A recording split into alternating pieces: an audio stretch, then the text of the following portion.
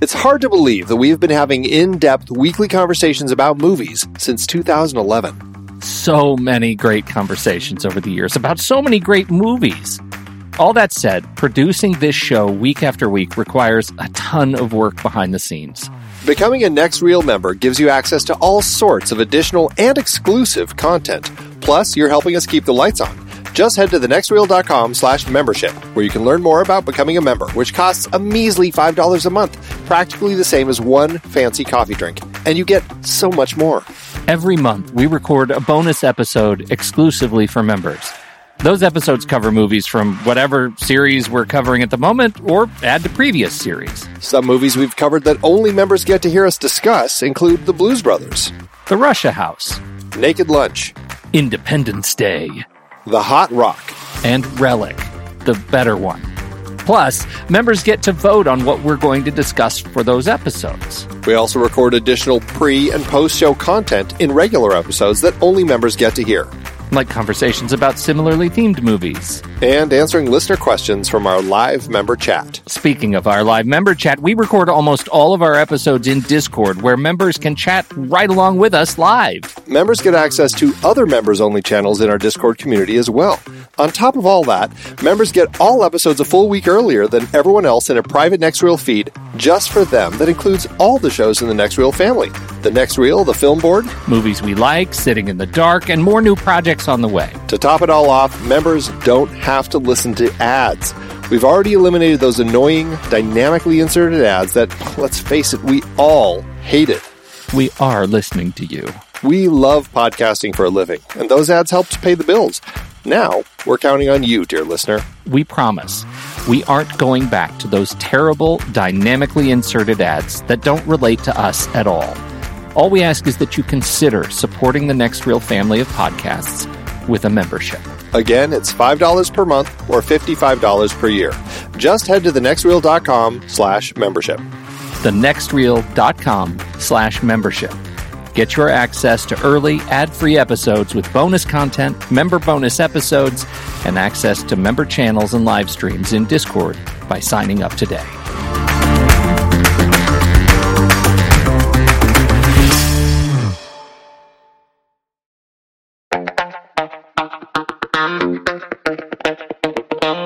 I'm Pete Wright.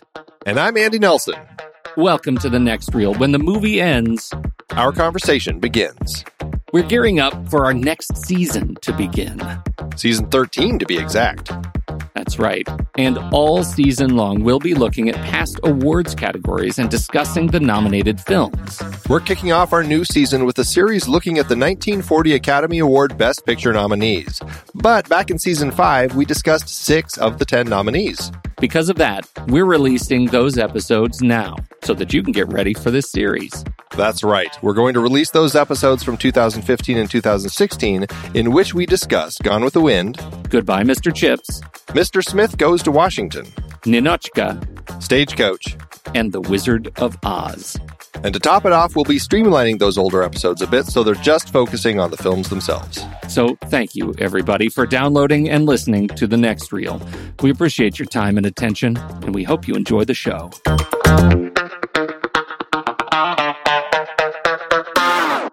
Shall we tell the people where we're from today?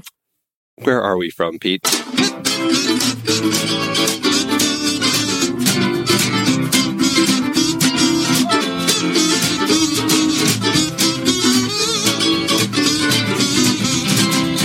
Hey everybody, this is The Next Reel. My name is Pete Wright, and that there is Andy Nelson. Hello, hello. And we spoil the movies. Tonight on the show, the first in our series of the great films of 1939 with Victor Fleming's film Gone with the Wind. Pete? Yeah? I don't think I will kiss you, although you need kissing, badly. That's what's wrong with you. You should be kissed, and often, by someone who knows how. Gone with the Wind has captured the imagination and acclaim of the entire world. The screen has never known a love story to compare with this. When Rhett Butler meets Scarlett O'Hara. I love you more than I've ever loved any woman. And I've waited longer for you than I've ever waited for any woman. Let me alone. Kiss me once. Can't we ever forget that day at 12 Oaks? Do you think I could ever forget it? Have you forgotten it? Can you honestly say you don't love me?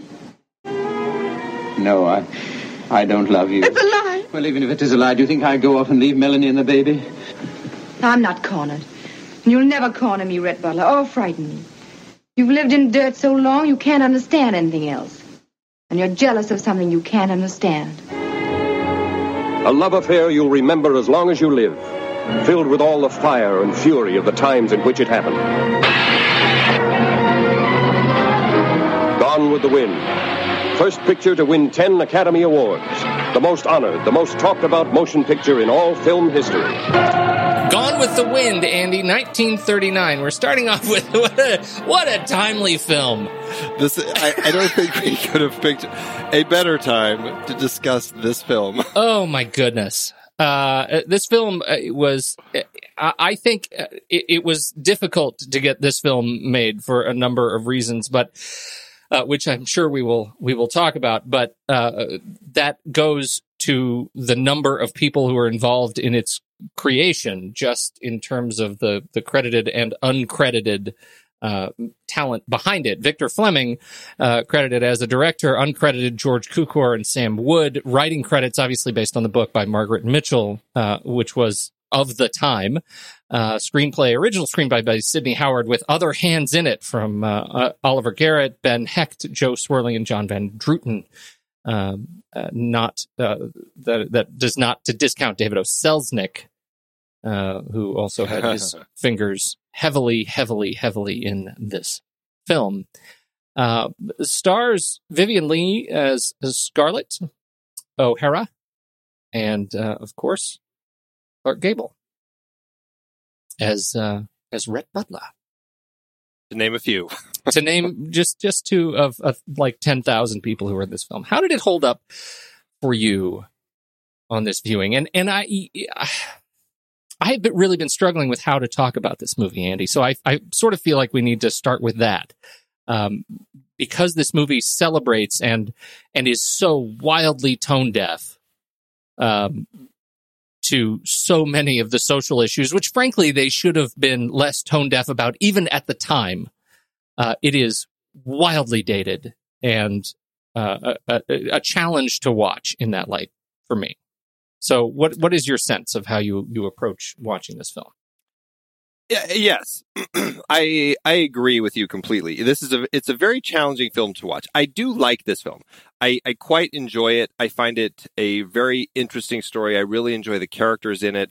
I enjoy all the things that it's saying outside of the issues that we're going to talk about here shortly. But I like that there's this element of this self-reliant woman. There's this look at love and kind of just the way that love works, and this fickle nature of it, and this jealousy and the rivalry and this importance of land. I think there's a lot of really interesting things going on in the story. It is a very long movie. I mean, it's a solid 4 hours pretty much when you have the overture and the intermission and the end music and all that sort of stuff. I mean, it's definitely a hefty thing to sit down and watch. And this time, it took me a little bit to get into it. I find myself, well, I shouldn't say that. It's pretty easy to get into it. Then I hit the middle, and it takes a little longer for me to kind of get through the whole middle part. And then I really get into it again in the ending, and I really get drawn into the characters to the point where I'm really kind of touched by some of the things that are happening toward the end of the story. It really does work on that level. But it's hard in today's age to not look at everything else that's going on in this film and just be cognizant of how wildly inappropriate some of it is, and kind of just painful to watch a lot of that. And it's one of those films that I find myself watching and just kind of balancing that line of watching it as as somebody just enjoying those elements of the story with all of the things that it's just like, gosh, it's hard to watch that now. And I always find it interesting. One of the things that I always start thinking about is the studios that release these movies, that continue to release them despite some of the downfalls of them now. Like like this, or Peter Pan, that the Disney film, which has some horribly racist Native American stereotypes. And I find it interesting when films like Song of the South are the ones that are talked about, or Birth of the Nation, that, oh, well, you can't watch that. That's a film to look at, maybe, and just to analyze kind of what it's about. But you don't want to actually go and watch it and enjoy it. But then there are these films that are so widely praised, like this and Peter Pan, that people just kind of tend to gloss over that stuff. And it's such a strange thing that kind of bothers me. I totally agree with you. I think that, for me, got in the way of watching this film this time. My experience with the film was, how do we laud this film because of what it is? We cannot truly, let appreciation for the fantasy that is Gone with the Wind get in the way of what the film is actually doing, which is glossing over a history, trying to repaint history as something that is so far from what we know to be the truth.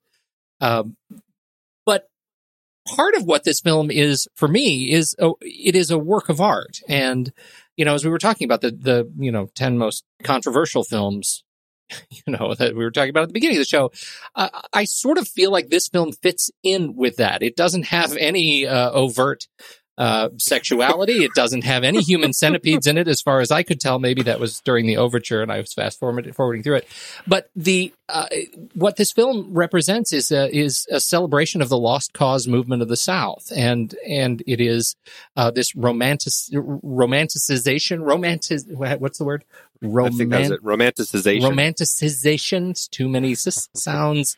Romanticization of the fable. And if we look at it as a fable and are somehow able to move past the fact that it is completely racially tone deaf, the foundation of the film is built on something that you have to discount. And if you can just appreciate it for the colors and the art and the fact that it's a 4-hour bit of visual beauty, then I think maybe you can start to have a conversation about it. I don't like the film. I don't like how it makes me feel when I'm watching it, because I am so aware of what it does culturally, of what it's hiding, and what it purports to do to people who haven't, who don't know what was going on, or choose to believe that this romantic view is history of the South. And so that I find really frustrating to watch. But at the time, right? I mean, we're dealing with 1939 or the 30s. We're dealing with, we're in a war footing, and Hollywood had this romantic notion that they were to celebrate and help people forget how hard it is.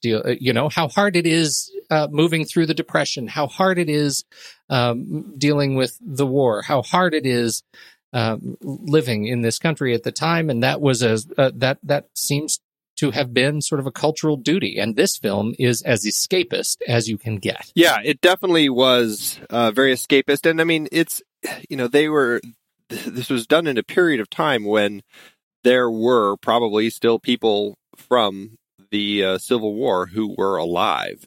It wasn't that far set from then, and I guess 60 years, right? Yeah. 40, 60 or 80 years maybe. So, I mean, they'd be awfully old, but I mean, there were some people, I'm guessing, that were still around. It was much fresher in their minds. Certainly generationally. I mean, we're certainly looking at, kids of the Civil War, that first generation of post-Civil War families. Was people who heard the stories and everything. And Margaret Mitchell, who, I believe that she used some of the stories from, her grandmother or something.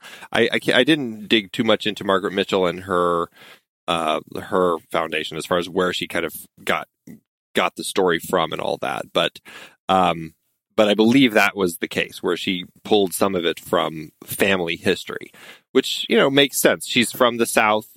Those people were there. She was telling a story that was very much kind of like you said, kind of escapist, romantic entertainment is really kind of what it was. And I think in that sense, and I think that's what I do find myself drawn to in the story. If I can kind of look past the slavery elements, if I can look past the elements that deal with just the nature of what this whole, like you said, the lost cause narrative, this this struggle against this government trying to change these people, if you can kind of forget like what that struggle was actually about, and just look at it as like this is a civilization that's dying, and these are people who are going through a change.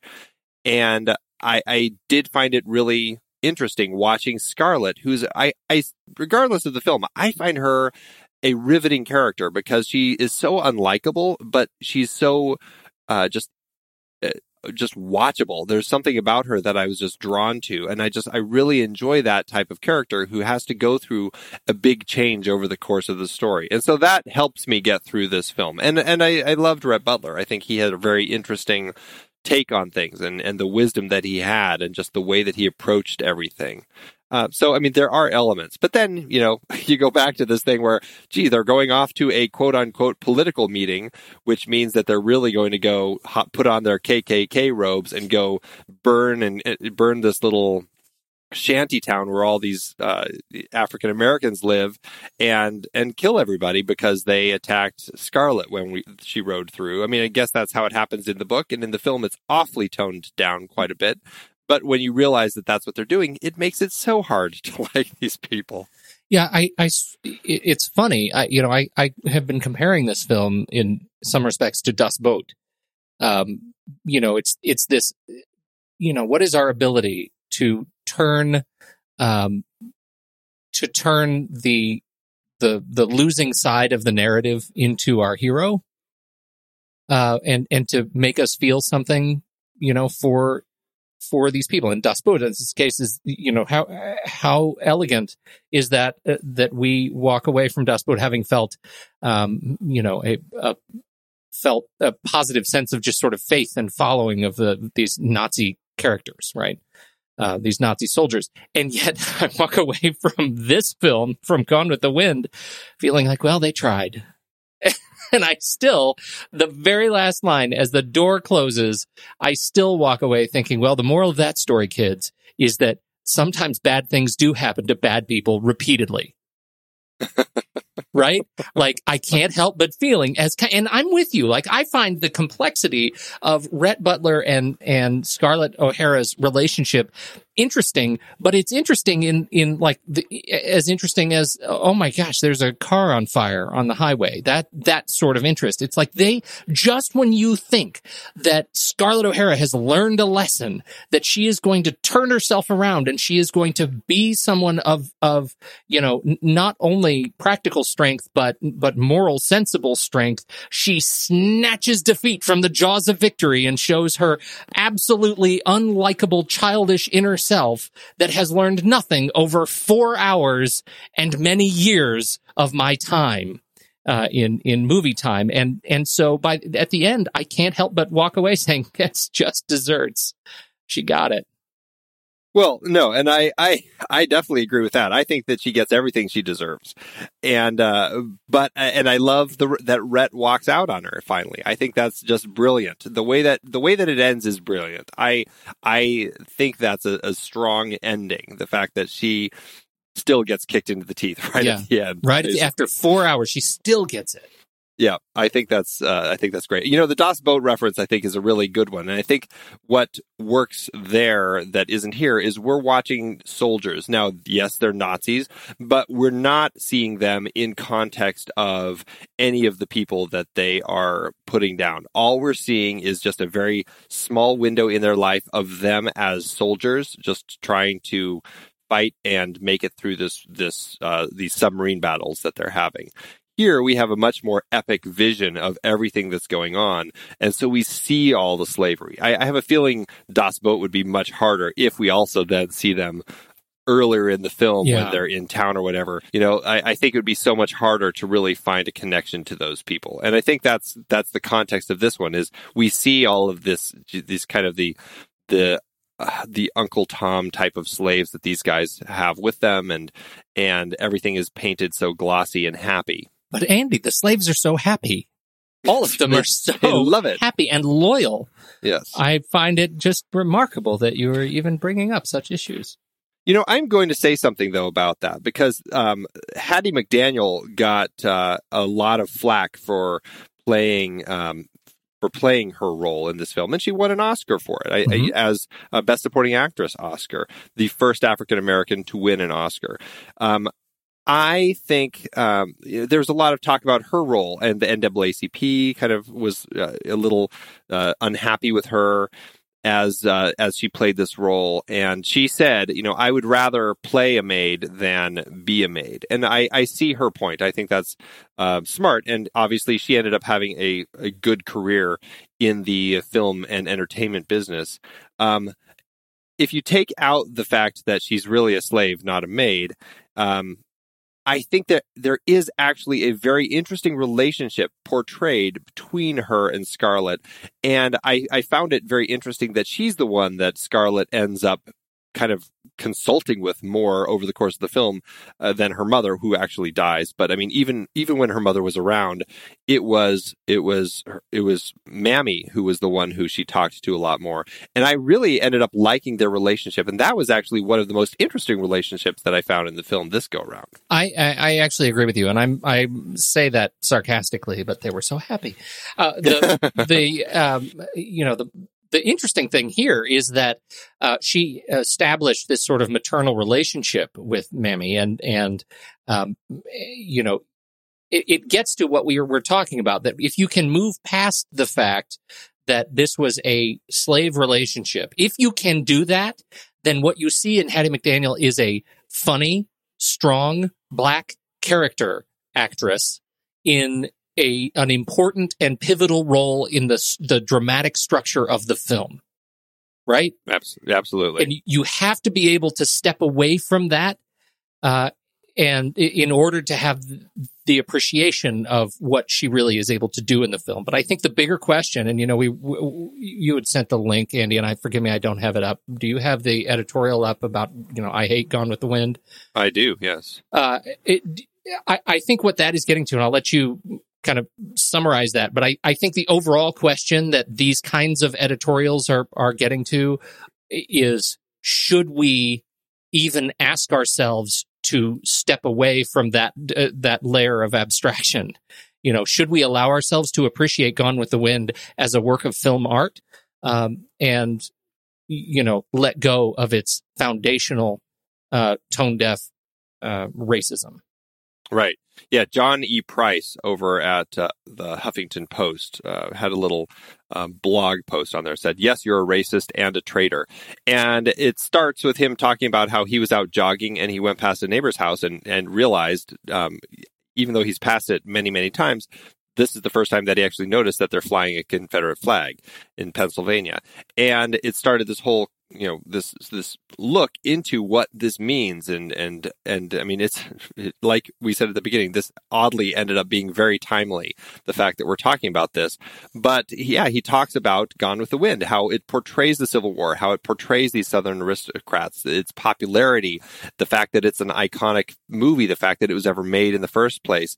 He said, Gone with the Wind is Birth of a Nation with Less Horses. The movie and its position among the American cinematic pantheon has done more to further the ahistoric lost cause BS than any other single production, because that's the fundamental problem with the lost cause narrative. It's not true. And he goes, has a whole list of all the lost cause tinged revisionist talking points, like the Civil War is about economics, not slavery. And then his response, yes, the Civil War was about the economics of slavery. And so it's actually a very funny and insightful read that we can post on our in the show notes. But it's it does make it very just good points about, is this film even one worth looking at and talking about now? And, that's why I think it's so interesting looking at a film like Song of the South that Disney has still, as of yet, not released, because they know that it is just wildly inappropriate the way that Uncle Ben Remus is portrayed in that film. It is very much that kind of Uncle Tom sort of character who, yes, he's singing Zippity Doo Dah and everything, but it's really what's actually going on in their lives is not appropriate. I think that it's probably smart that Disney has not released that. There are ways that you can still track that down if you want to see it. There are films that, I think that it's kind of time to start looking at what films are appropriate to kind of continue just showing regularly, or what do you kind of put aside and say, okay, if you want to go and look at this as a cultural artifact and examine kind of methodically what it's doing wrong and what it's doing right, then I think that's worth talking about.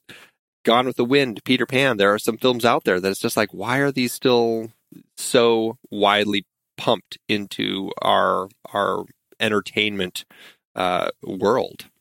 Yeah, I think it's questionable, even if you take away the historical resonance of it.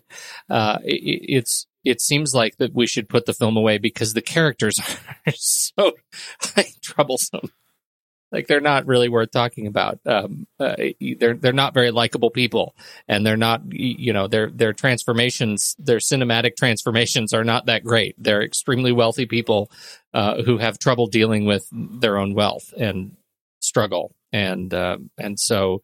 But I think that you have a great point, which is, maybe this is one of those films that must come with the caveat that says you can't watch this outside of historical context. This is one you need to be able to process.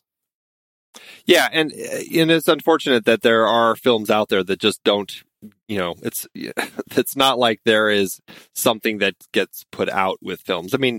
Disney does that with films that show smoking now, like Pinocchio, where they'll have a little public service announcement that plays beforehand about why smoking is bad and stuff. But I don't know if kids really get much out of that when you're watching the movie. This is one of those films where it seems like you really need to kind of set aside and just, if you're going to watch it, you need to be ready to have some conversations about it. Yeah. Well, so I am assuming that because we haven't hung up the show, that we are going to talk about it in the context of, we're going to talk about it as a film, and we're going to go ahead and let our concerns be hereby noted. Yes. And let's go ahead and talk through some of the parts we find most interesting as a film. Yeah, absolutely. All right. So it was a tough one to get made. David O. Selznick originally didn't want it. And when he heard about it, and it was extremely popular, and he heard about it and then discovered that his assistant pitched it to the other side of his production house. And then he decided, okay, we need to go ahead and buy it. And so from there, it took years to get it cast, to get the script written, to get the script cut from a 5.5 hour film to 4 hours. It was extremely difficult to get made. And yet somehow they did. Yeah, he bought it in July of 1936, I believe, and it was released in December 39, started production January 39. So it did take a good couple years once he bought it. There were lots of challenges. This was at that time when there were, part of the reason that 1939 is talked about as such a big year for Hollywood is this was kind of the peak of the studio system. The studios really were cranking out lots of great films. They had a lot of it really was like a factory. They just had all these contracts with actors. They had contracts with crew. They had contracts with directors, writers who were there working for them, cranking these things out, where people were doing insane numbers of films every year. It's just crazy how many films people would just be working on. And these directors like Victor Fleming, George Cukor, Sam Wood, they were kind of ending up jumping back and forth between projects because they were contracted by the studio who kind of put them where they needed to, like the Greek gods moving their little figurines around as needed.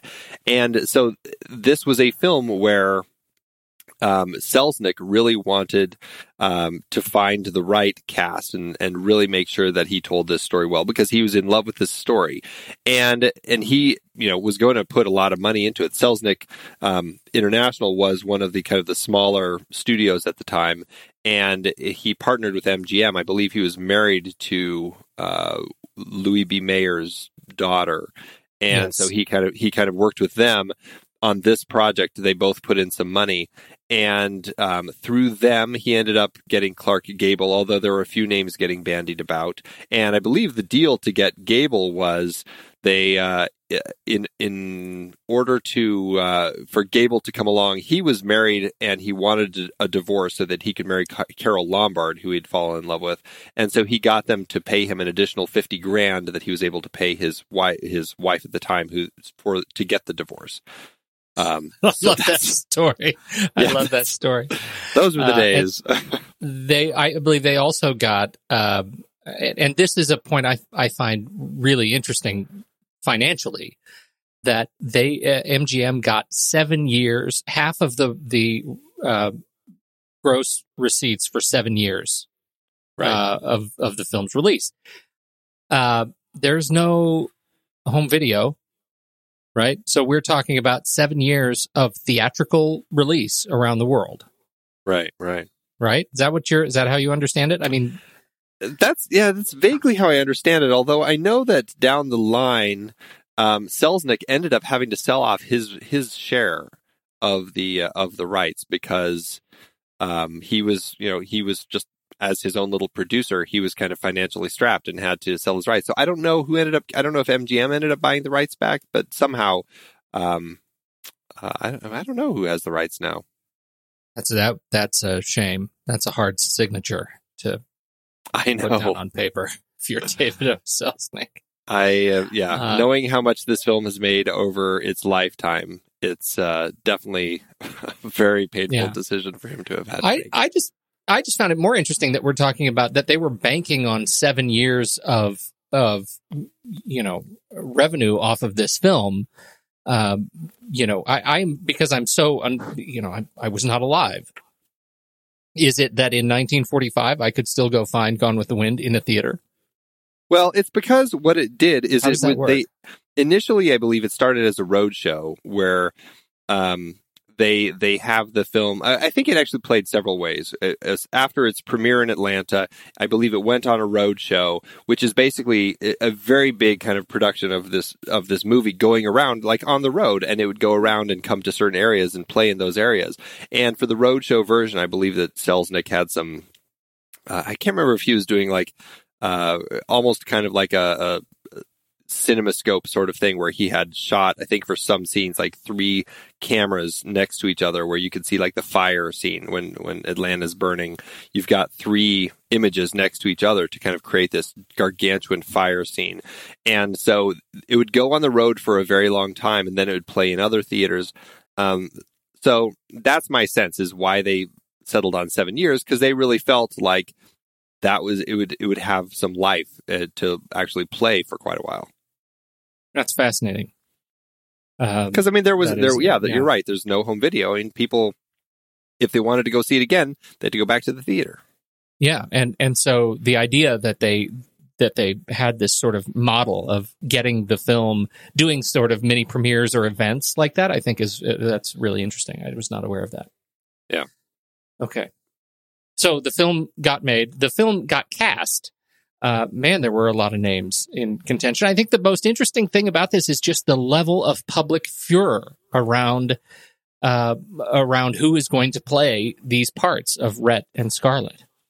Well, Margaret Mitchell had written this book that turned into a huge phenomenon. I don't know if it still is, but it was at one point like the best-selling book of all time sort of thing.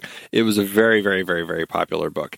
And so, yeah, the people had very specific ideas as to who they wanted.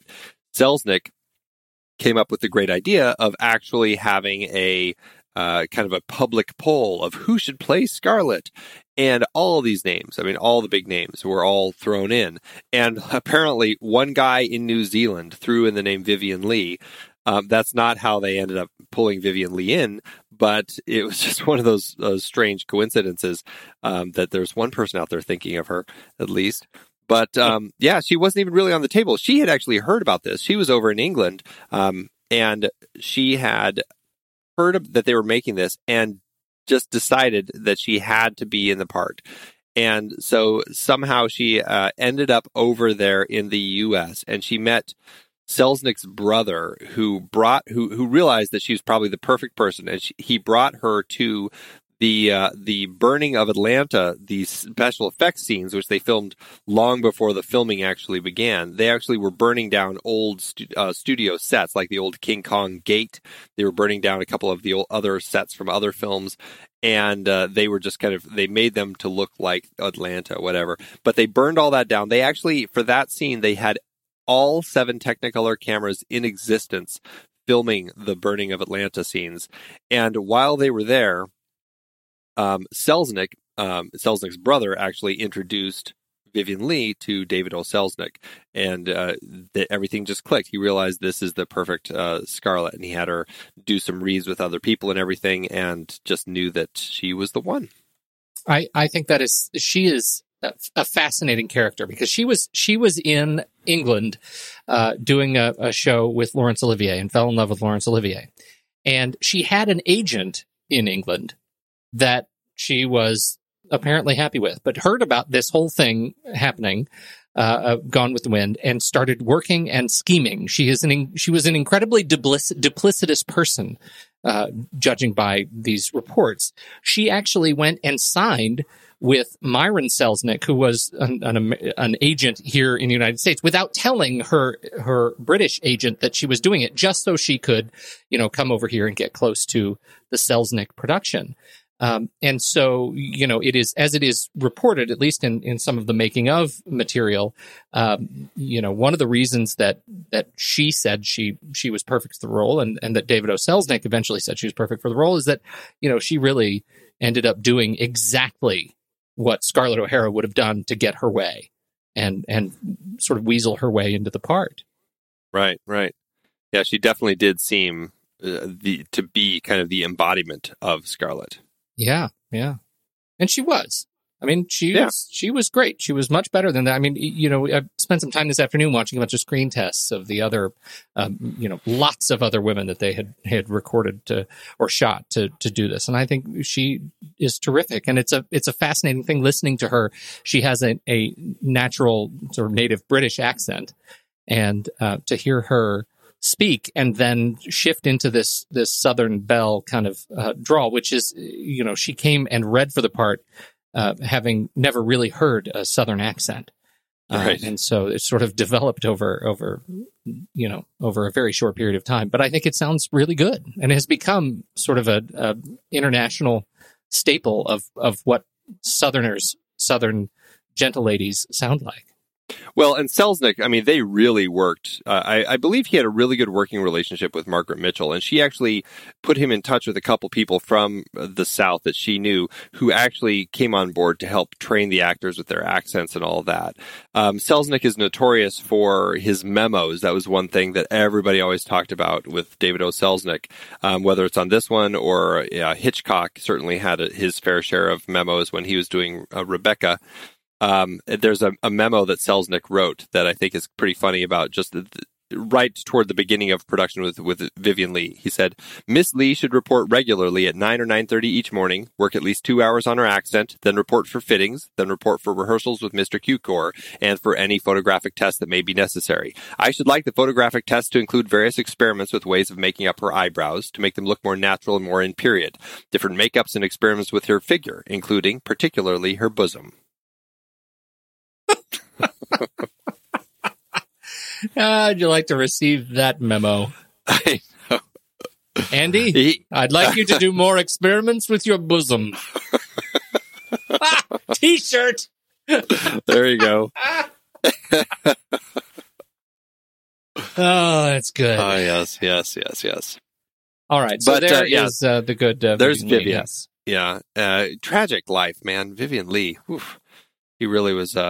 I mean, she had a great life with Laurence Olivier, but when she was doing Streetcar Named Desire, it seemed to drive her into madness, really. And aside from her tuberculosis and everything, her manic depression really kicked in and kind of drove her to divorce. And then the tuberculosis got her, and she ended up dying. Very tragic life that she had, but successful. She made a lot of great films. Yeah, she did burn brightly. Yes, indeed.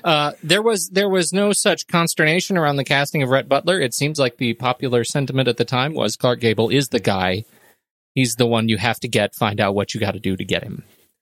And so they did, but it didn't seem like, there weren't the hundreds and hundreds of screen tests for Rhett Butler that there were for Scarlett O'Hara. It's my understanding. No. But he brought a lot to the character. I love the way that he he seems kind of just happy and dismissive about things.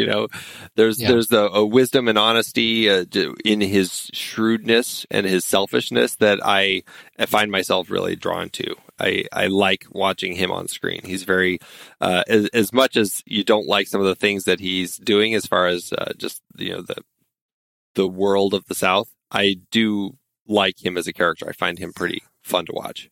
He's sort of he tortures me a little bit because I find that I love him because he's a scallywag, right? He's like the original Han Solo. You know what I mean? Right.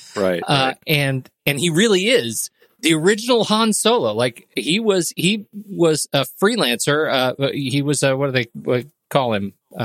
He was not in the military, and then he joined the military. He joined the Rebel Alliance, right. to become a captain in the Confederate Army and go fight for the rebels.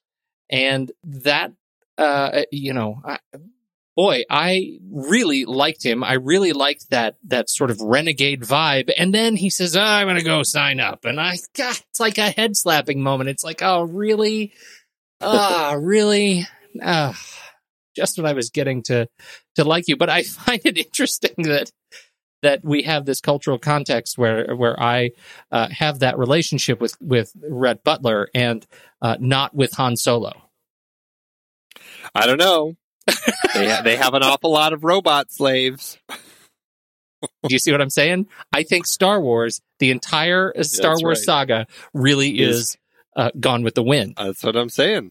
All those droids, they're just slaves. Slave labor. They're all. This is it. Chewbacca. Oh, we're in trouble. We're going down a dark road, Pete. We are. I think we are. Let's go ahead and bring it back. We've been talking for a long time about these two people, and I think we need to start busting out some of our favorite sequences. And I want to tell you mine because you've already opened the door to it, which is the burning of Atlanta, which for me was the sort of the central highlight of the film for me. And I find it wonderful because when you see press photos of the pig, you always see the dip, right? The Clark Gable dip of Scarlett O'Hara. That is so how overdone. The when they lean into each other to talk at each other's mouths so close. They talk so close to their mouths, and the camera is right on them, and it's a perfect square. And sometimes it's a silhouette, and sometimes it's not. But in a 4-hour movie, man, that gets played out.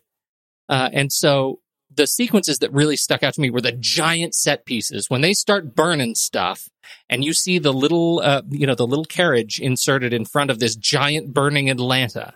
When you see what they had to do, the scale of the destruction when the soldiers start coming back through, and the camera, there's that beautiful crane shot where they lift up and then slowly they tilt up, and you see the hundreds and hundreds to thousands of bodies strewn out across the rail yard. Those giant set pieces that you never see in the glorification of Gone with the Wind, the film kind of press material. Those were the sequences that really blew me away, that just really had me engaged in the story, that, as you say, highlighted the fact that this was a world-ending event for the South, that this ended the way their universe sort of rotates.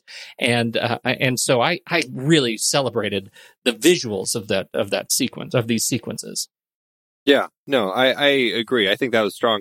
I was also, I have to say, Olivia de Havilland, I kind of had forgotten her a bit in this, but I really liked Melanie. There was something about her honesty, it's almost like her belief in the best of everything that I was really drawn to. I was really touched by, even though I think there were times she knew that Scarlett had a thing for her husband. Ashley. I feel like Melanie always strove to find the best in people, and I was really drawn to most everything that Olivia de Havilland was in. I really liked her, and in particular, I really liked the bit when everything was falling apart, all the men were off at war, and she was at home at Tara with all the other women, and they were, for the first time, having to kind of work and do things. It wasn't all about balls and stuff, but they were out in the cotton field picking cotton, and there was something about just kind of the nature of that scene that kind of it seemed to ground the people a little more, and I found myself kind of drawn to those sorts of scenes. Oh, I agree with you. I think that's a nice sequence, and that sort of surprised me in the beginning because you said you kind of had a tough time getting through the middle, and to me that was the middle. So what was it that you had a tough time with? I shouldn't say a tough time. It's just I didn't remember the middle as well. It's like the beginning and the end are the parts that for whatever reason always stick out to me, and the middle always gets lost in my mental ether. And when the middle hits here, I just kind of like, oh yeah, I forgot about all this stuff, and then we got to go through all this, and it's a 4-hour movie. Of course, there's going to be a lot of stuff here, but for me, it's always like the war starts, and then she's married to Rhett, and their kid dies. That's it ends. Like I forget that she's had 2 husbands before him, and there's so many other things. In your version, there's actually a laugh track. It's like a 22-minute serial. That is that really is, and I'm glad you brought up Mellie, because I think you're right. She's sort of the soul anchor of this film, because everybody else is just, they really, some horrible things happen. You bring up the death of their daughter of Bonnie Blue, and that's a tough one, because you can tell she's already growing up to be an incredibly spoiled, entitled Southern belle. Right. Yes, she is. And so, yes, she is. Like, her death is it's a symbolic death of an archetype of the South, right? Like, we have this great new energetic life that represents all the things that these belles were: spoiled, rich, and entitled sort of Southern royalty. And she is killed on a horse, on a pony, and right. That really, I think, represents, again, this is where your world stops. You can't recreate what you had, and we're just gonna keep sending that message until you get it. Right. Because tomorrow is another day, Pete. Andy, can you believe we've almost hit 700 episodes of The Next Reel? I know, it's crazy. And with all the other episodes in our family of podcasts, we are well over 1,200 episodes of movie conversation. It's really pretty amazing that we've gotten to have these in-depth movie chats every week for over a decade now. And we couldn't have done it without our loyal community of film fans. Their support over the years has meant so much. For sure. That reminds me, we should give the merch store a shout out. Buying shirts from thenextreel.com/merch is a great way listeners can continue to support the show. Plus, they get to sport our great designs. Absolutely. I think sometimes folks forget we have a variety of shirts, mugs, phone cases, and more available. In fact, a great place to start is with a shirt sporting the Next Reel's logo. We also have that classic Fast Times Spicoli Surf School tee, or the weirdly popular Rusty's European Tour shirt. The one from National Lampoon's European Vacation. Why is that so popular? Search me, but we have sold a ridiculous number of those. I guess there are a lot of Rustys taking trips to Europe? We're always adding new designs based on movies we've covered, like our brand new design for a streetcar named Desire, featuring a streetcar named Desire.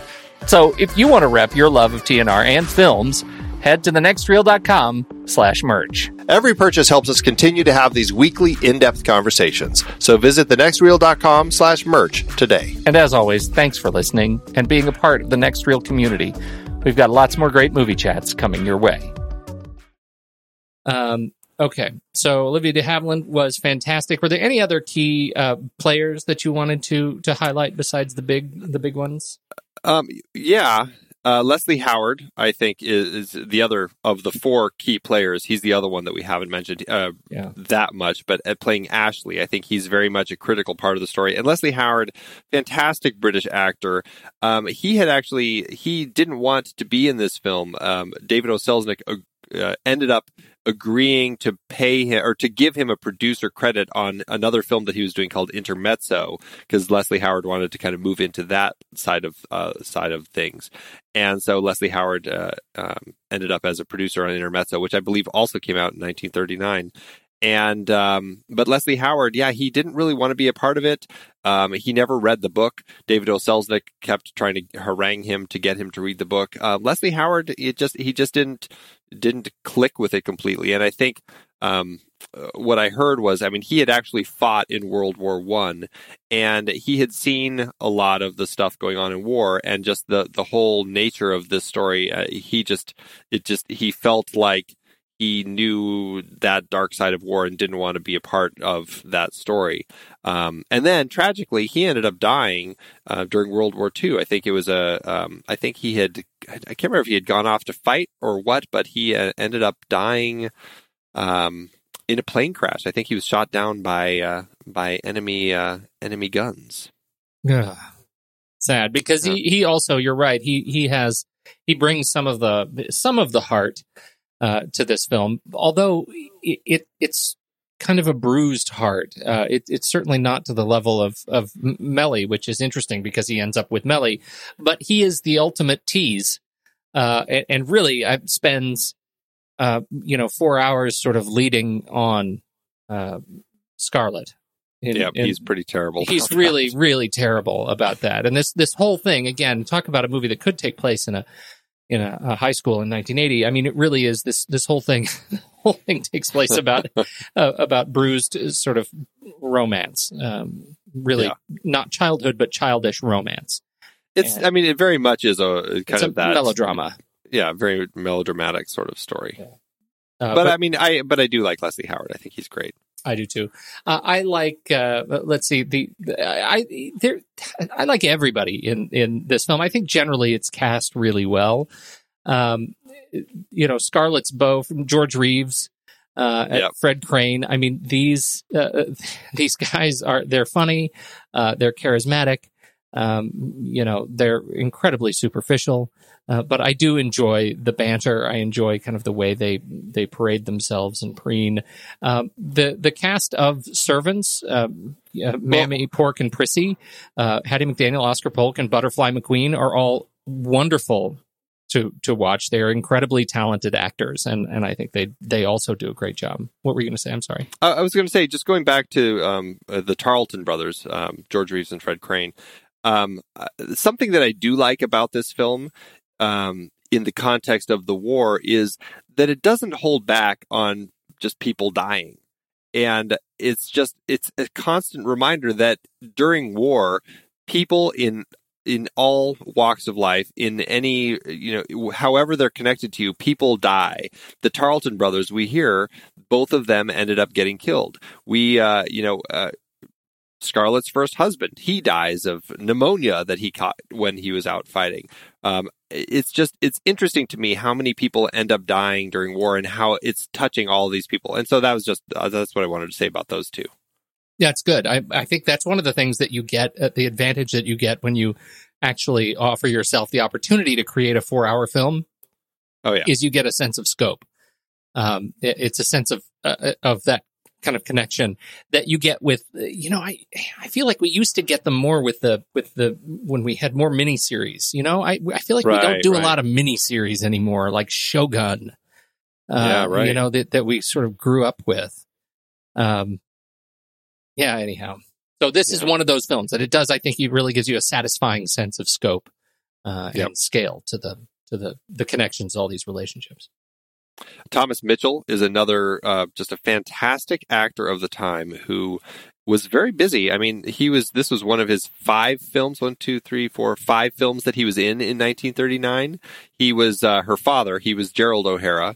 He was also in Mr. Smith Goes to Washington. He was also in Only Angels Have Wings. He was also in Stagecoach. He was also in The Hunchback of Notre Dame.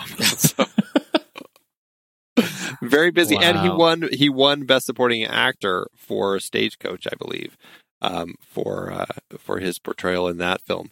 So, very, very busy man. Fantastic actor. I mean, I always remember him from his role in It's a Wonderful Life because, he was kind of a very critical role in that film. And that's just, he's, constantly in my head as that role in that film because it's, I don't know. I guess that's just where I first met him, Yeah. Yeah. I actually, I don't have one of those connections with him, but until, now it's Gone with the Wind until about, up to about Sunday. And now all I can imagine him in is Gone with the Wind. I can't funny. You named all those the other 4 films. I can't even picture him in those films. I can picture him in Mr. Smith Goes to Washington, but Uncle Billy in It's a Wonderful Life. That's how I know him. I know, but that's not his face. You mentioned that and I can't see his face. I only see Gerald. That's funny. Yeah. Go ahead. Just other random people, just actors that are worth mentioning. Jane Darwell, who is one of the gossipy old birds. Mm-hmm. She goes on to be the bird lady in Mary Poppins. Tuppence a bag. Oh, wow. Yeah. Totally tuppence a bag lady. I know, isn't that funny? Oh, I did not see that at all. But see, now, I used to see Gerald when I imagined her, and now I actually see her. And then Bonnie, who he mentioned, she plays the voice of Faline, the deer in Bambi. Oh, yeah, I did. I wouldn't have been able to pull that. Not and even one close. well, no, I wouldn't either. But the one that I think is, when you know it, it's so easy to pinpoint. The dying soldier that Melanie and Scarlett are talking to when they're helping all the soldiers in the church. Once they start coming home, you never see the soldier. You only hear him talking to them. That guy is done by Cliff Edwards, who played Jiminy Cricket. You go back and watch that scene, and you're like, oh my God, it is totally Jiminy Cricket that they're talking to. No! That's Yes, great. yes. I know, it's very funny. Okay. Well, now I need to go watch that. There you go.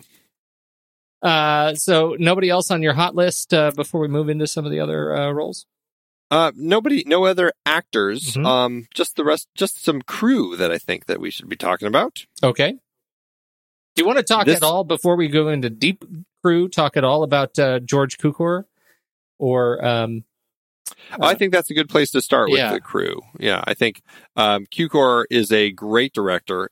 Directed a number of just fantastic films. He was the original director of this film, and there were just issues that he was having. He's a smaller film director. He was, I guess you could classify him as, some people would say, a women's picture director.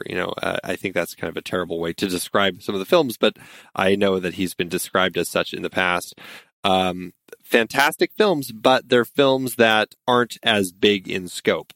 And Selznick was getting worried after the first 10 days of filming. They only had about 23 minutes of film that they could use. And so they had talked quite a bit, and Cukor ended up, some say stepped down, some say he was kind of fired, and nobody really knows anymore. But anyway, Cukor left the picture. Vivian Leigh, Olivia de Havilland were very much in love with working with Cukor, and they were very upset when Selznick brought Victor Fleming. He pulled him off of Wizard of Oz and put him on this. And he was very much a man's director, and he and Clark Gable were great friends, which was great for them. But those two women had a really hard time with Fleming, and ended up, I guess, still having secret meetings on the weekends with Cukor just to work through character issues and stuff like that, which is a very interesting thing to hear. It is interesting, but man, you look at the body of work of Fleming versus Cukor, and you can totally see what you're saying.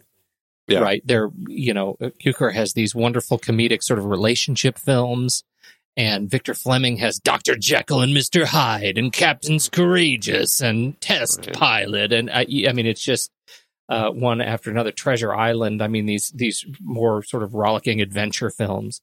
And yet my experience with this film is not one of mishandled direction.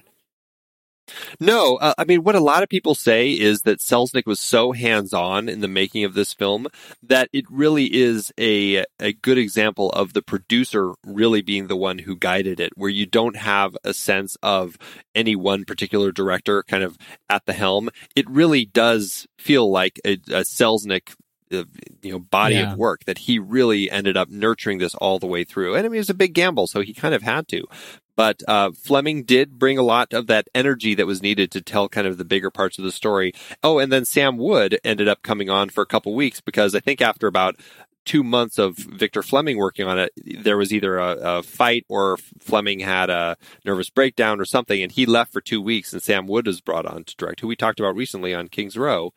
And then Fleming came back to finish it. But between the three directors, there was there's a lot of shooting. This film, I mean, they shot, what was it, like 500,000 feet of film in the making of this film that they then had to cut down to 20,000 feet. So, I mean, that's just insane. It is stunning. Yeah. I think you're right the way you phrase this. I think it's fair to look at this as a David O. Selznick picture with a lot of really talented ADs.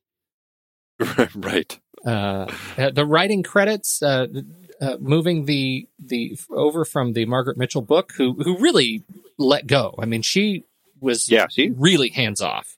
And what's funny though, I was originally trying to characterize her. I wanted to find sort of a modern parallel, and I thought maybe she's kind of a J.K. Rowling.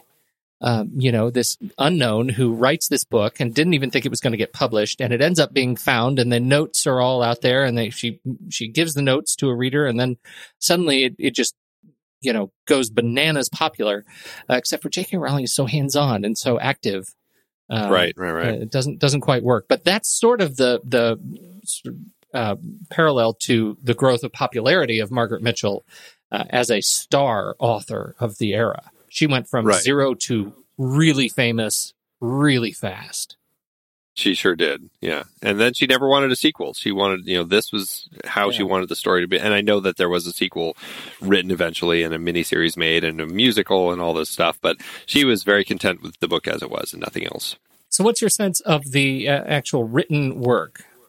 I mean, I think Sidney Howard came on to write the script. I think he did a solid, I haven't read the book, so I can't say how he translated it, but from everything I've heard, he did it was a very lengthy job. And then Ben Hecht came on to do some rewrites, and then it just kept going from hand to hand. Oliver H.P. Garrett came on, Joe Swirling, John Van Druten. They all came on, and Selznick was doing rewrites too, and that's one of the reasons Cukor was having trouble, is that the script was going through so many changes that he just didn't feel it was going in the right direction anymore. And when Fleming came on board, he actually said he wanted to go back to the Howard draft that Hecht had done a few rewrites on, and that's the version that ended up getting made.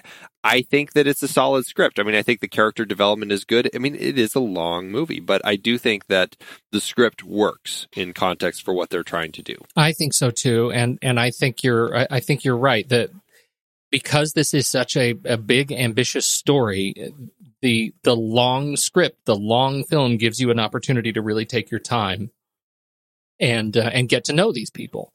And kind of build a relationship with these people. And I think the pacing works pretty well. And, I told you this was, I've never actually watched it start to finish. And I can say that goes unbroken. I wasn't able to get through it, but I only broke once. I made it through 2.5 hours one night and then did the last hour and a half the next night. And it felt like a whole unified piece. It did not feel like a film the kind of film that we've talked about that has so many hands in it. It's just a big disjointed mess. It felt like a singular narrative spectacle. I really, on that front, I think it works really well. Yeah, I agree. And for 125 days of filming, I think they managed to kind of pull it all together nicely. And Sidney Howard was not an easy writer to work with. He wanted to write from his farm exclusively, and was really frustrated with kind of with Selznick's Selznick, like it's an apostrophe, like he's Irish, with Selznick's demands, and I think he made one trip to California to actually work on this thing, but for the rest of it, he wanted to work only from his farm in Massachusetts, and that was very frustrating for Selznick. I think that's what originally brought him, caused him to look at other writers to get involved. Right. But again, you're right that it is essentially the Howard draft we're watching. And sadly, Howard died while it was still being edited. He had an accident on his tractor in August, a few months before the film came out. So, see, farms. Stay away. Mm-hmm. Let this be a lesson. That's terrible. Oh, man. Okay, back to the other credits. I think a hugely important one to talk about is William Cameron Menzies, who was the production designer on this and designed the color palette of the entire film all the way through, had tons of boards drawn up to really try to make sure that they hit all the right tones for every scene. The color in this, especially, I mean, I'm assuming that you watched the most recently restored version that was restored, the 3-strip Technicolor restoration process that they do to take these 3 images and blend the colors so beautifully. I mean, it was a stunning film to watch. I just was, dumbfounded constantly by just the level of detail I was seeing and the way that they blended the colors in some of the scenes and the sky. I mean, everything in it just was just gorgeous to look at. Whether it's the mansion when it's all decrepit, falling apart, or when it's in its glory, it's all gorgeous. Blues and reds, baby. Blues and reds. Every frame is such a. You know what it reminded me of? Are you ready? Tell me. Fury Road. There you go. Right? That's right. So I took, as I was watching, I was taking a bunch of screenshots of it so that I could, do whatever images that I'm going to do on my stuff for this film this week. And I took more than I normally do, which is like 1 or 2. I took like 60, and I'm looking at them in my Photos app here, and I zoom them way out so that I'm looking at just little thumbnails, and it matches the Fury Road palette. Like, you look at it side by side, you wouldn't be able to tell which film it is. It's just this beautiful set of deep, rich blues, reds, and this sort of red-orange kind of yellow. But it is a very consistent color palette, and it just works. It works really well. Wonderfully mature palette.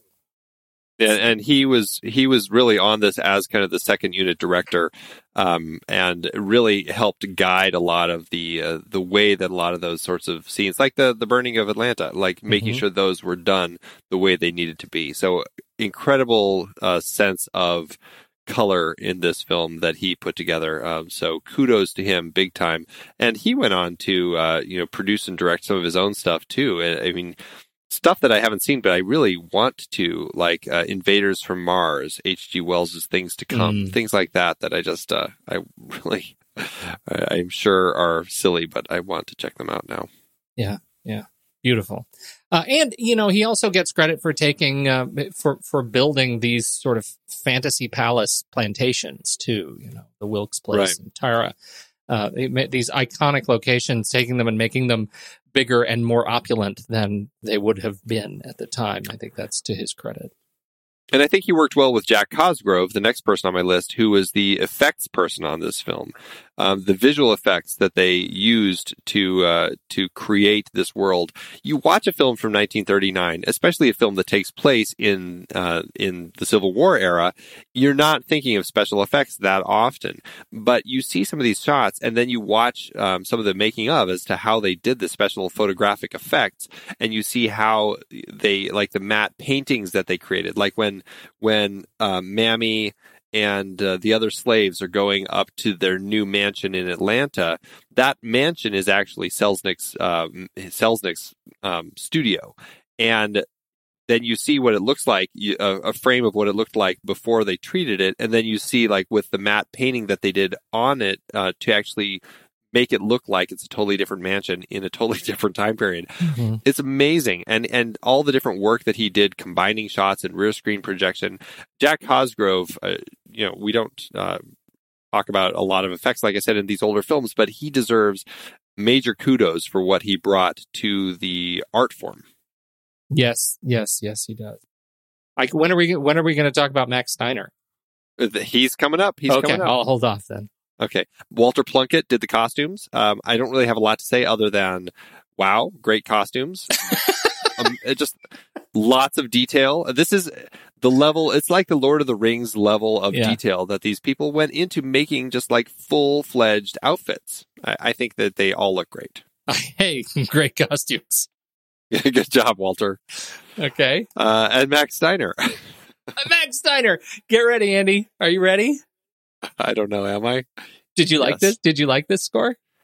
I do. I like the main theme in particular, the Terra's theme. Yeah. Yes. I do too. I agree with you. I'm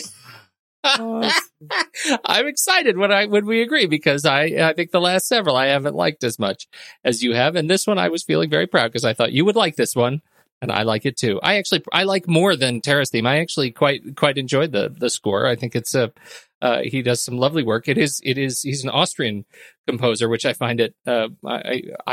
I think there is a sense of like of European kind of Hollywood grunge in his orchestrations. You know, it feels like a European sort of symphony to me, and so I really like that. I think it works well with the southern gestalt that is on screen. Well, and he tapped into a lot of music that was played at the time in the Civil War era. Mm-hmm. And there's songs, like you hear those sorts of songs blended through the score all through. And I think that was a very smart way to kind of tie this music to that era. Right. It felt like it's like one big mashup. Right. It was good. I enjoyed it. I quite enjoyed it. This was one of 13 films that he scored in 1939. Goodness. Yes, very, very busy man. Very busy man. That's crazy. Yeah, he's an incredible composer. You go back to some of the stuff that he did at the beginning.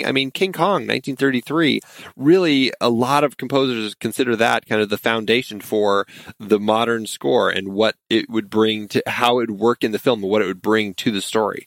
And Steiner was kind of key in that. And so, yeah, he's a lot of strength in Steiner's scores, and definitely in particular here. Yeah, absolutely. The last name I have on my list to talk about is Yakima Canutt. Well, of course. How could we not talk about old Yakima? Yakima or Canute, maybe. Yeah, I don't know who Yakima Canute is. Oh, wait. Okay, I found Yakima. He's stunts. This is something that I figured that he's worth bringing up because we posted on Facebook earlier in the week. Because the Stunt Society is really pushing every year trying to get an Oscar category for best stunt work, which I think is a brilliant idea. Stunts are so critical to filmmaking these days. And there is an incredible level of artistry in what they do. It's not just a technical jump off the horse and land on that pad sort of thing. Right. And so I think, looking back at what these guys are doing back in 1939, Yakima was doing a lot of great stunt work back there for Clark Gable. And he was the one, I think, who doubled for Gable during the burning of Atlanta, riding in the stagecoach there and stuff like that. So, I just wanted to throw him out there and say kudos, Yakima. Great work. He's another one of those people. You look at the credits that he did just in 1939, and it's probably at least 20 films. So nice. Good on you, Yakima. Indeed. Mm-hmm. How'd you do on numbers? Good. You want to talk about it? Sure. Yeah, you bet. Okay. This film, as much as Selznick was trying to keep the budget at, I think, $3 million, it did go over. It ended up at $3.9 million is what I found for the production budget. Adjusted to today's dollars, that's about $65.3 million for the budget. So, for a 4-hour epic, that's pretty good, I would say. This film ended up grossing domestically. This is interesting because the people who track this film, I think, are very meticulous in tracking it, all of its re-releases that it's had over the years, because this film basically is in the number one slot on our list right now because it's made so much money. Domestically, it grossed $200,276,459. Internationally, $201.5 million. For a total of $401 million, almost $402 million. Adjusted, that's about $6.7 billion adjusted total gross. What's the spread there between 1 and 2 on our list? The Exorcist is number 2, and that's at $2.1 billion. Wow. So it's a very hefty spread. For a 4-hour movie, even its adjusted gross per finished minute is still healthy at $28 million per finished minute, and The Exorcist is at $17 million. So that's it's amazing. So that was the adjusted gross. The adjusted profit is pretty close to that too. Yeah, it's only second on our list for the adjusted profit to cost. We talked about Mad Max being number 1.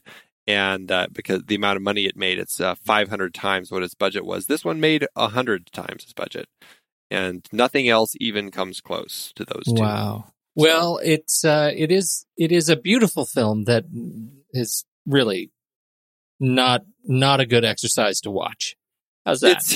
It's yeah. I mean, this is a film that there are always going to be people who love this film. Yeah. I just think that it has the type of storytelling that can draw some people in. It's if you get past all the rest of it, or you're just not paying attention to all the slavery and everything else that we talked about earlier, there are always going to be people who will be able to just get past that and watch this film.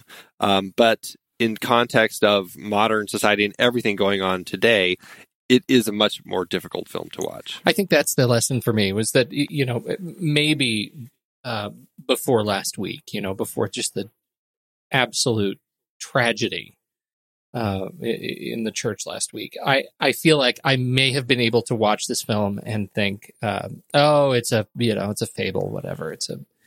That's fine. It's fantasy. It's a romance, let it go. I take the existence of the film more seriously, today than I did last week. And so I feel like it's important to appreciate the amazing amount of work that these people put into creating this amazing film. And also to say that we may have outlived its usefulness to be able to watch it as a bit of escapist media without having a conversation about what it represents. Yeah, absolutely.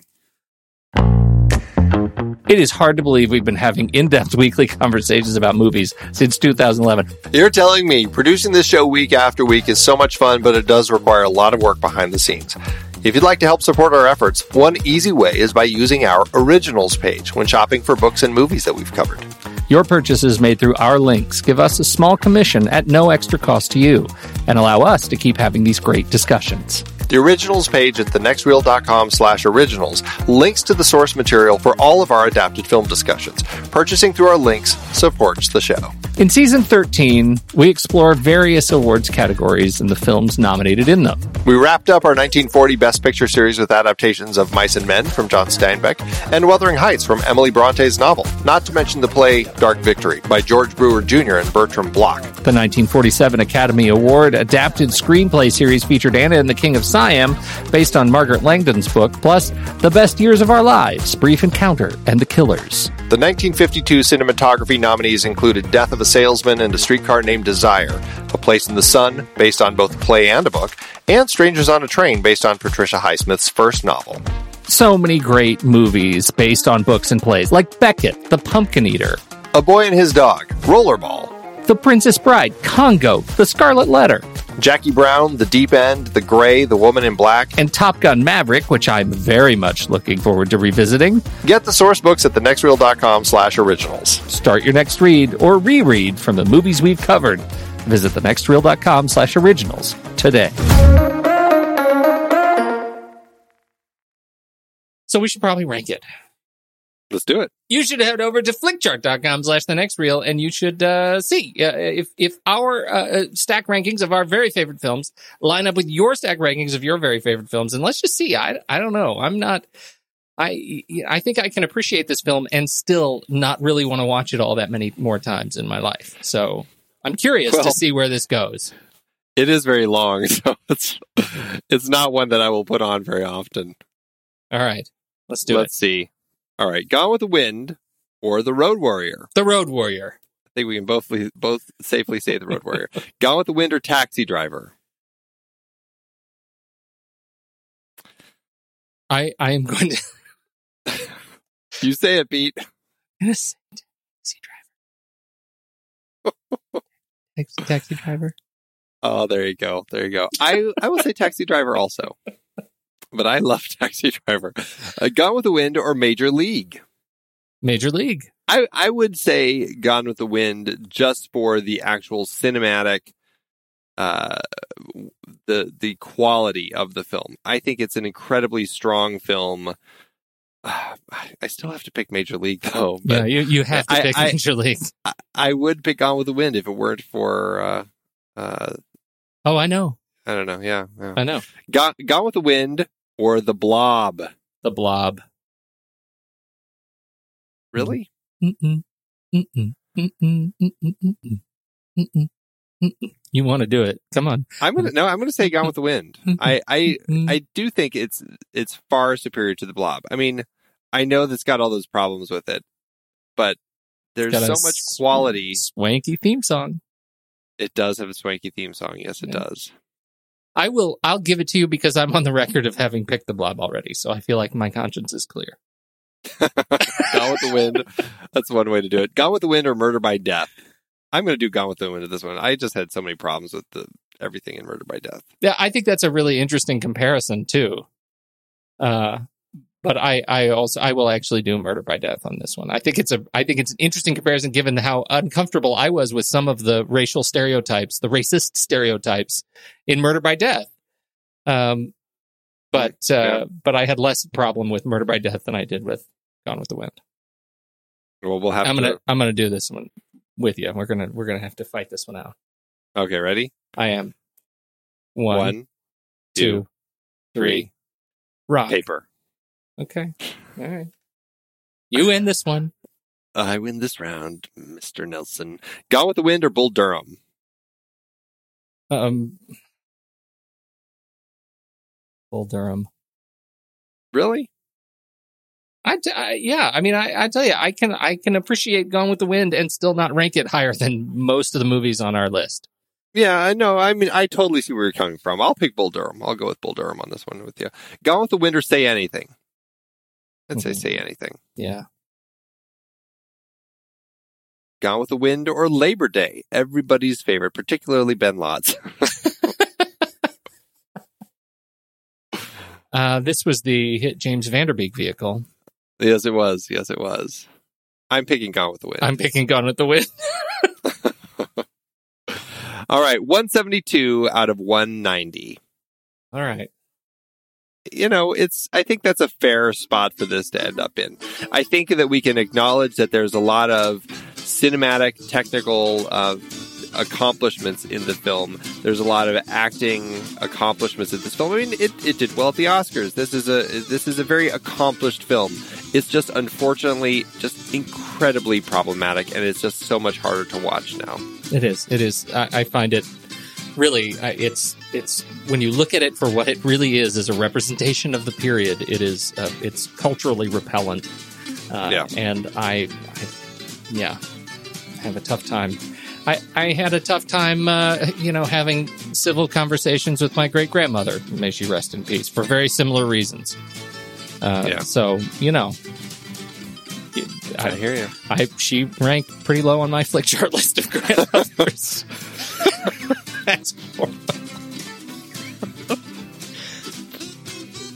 On that note, Gramchart.com. Very short list. See if your list of favorite grandmothers lines up with my list of favorite grandmothers. Andy, go. I'm going to go to bed. I'm going to go watch this in reverse and see if it has any secret messages.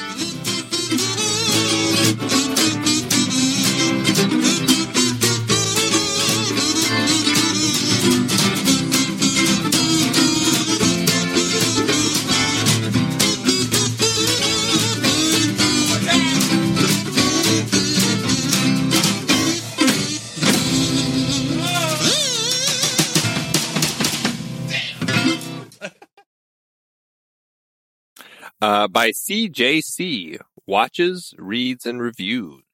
Oh. CJC says, overly long tale of a selfish, bigoted airhead. This story is offensive. Happy slaves singing in the field. Quitting time, quitting time.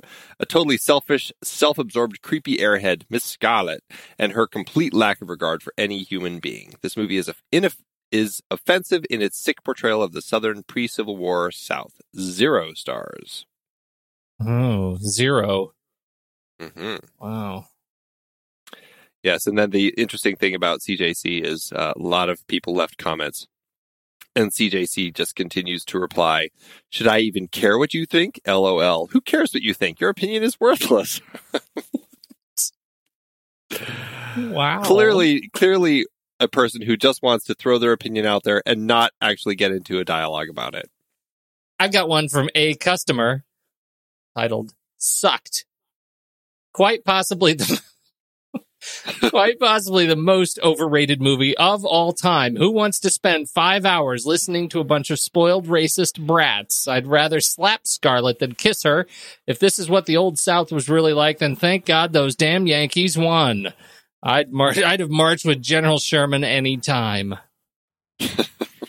Wow. Opinionated. Yeah, there you go. Sherman, they sure paint him as a pretty dark guy. Yes, they do. In the movie. Yes, they do. Oh, my goodness. Oh, well, there you go. Thanks, Amazon. Always a gift of perspective.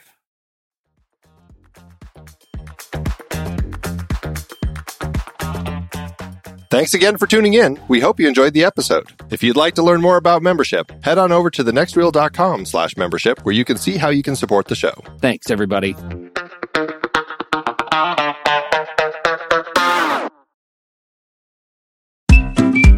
I've been podcasting since 2006. In that time, I've tried countless hosting platforms, but in August 2022, we switched to Transistor to power all of our shows here at True Story FM, and it's been a game changer. I love that Transistor allows unlimited podcasts and storage without extra charges. We can publish so much content, and we do. If you want to start up a podcast, do yourself a favor and host your show on Transistor. With their one-click publishing, you can get your new show onto all the major podcast directories effortlessly. And their website builder lets you quickly build custom sites for each show. The detailed analytics are invaluable too. You can access all kinds of listener data anytime. Oh, and the versatile players allow you to embed episodes anywhere to reach new listeners. Plus, the team behind Transistor is super responsive and keeps making the platform even better. After using countless hosting services over 15 plus years, Transistor has been, hands down, the best podcast partner for us. If you want a hosting platform to take all the worry out of getting your podcast out into the world, go to thenextreel.com/transistor and check it out. Support our show and support your own show by going to thenextreel.com/transistor. Start growing your podcast today.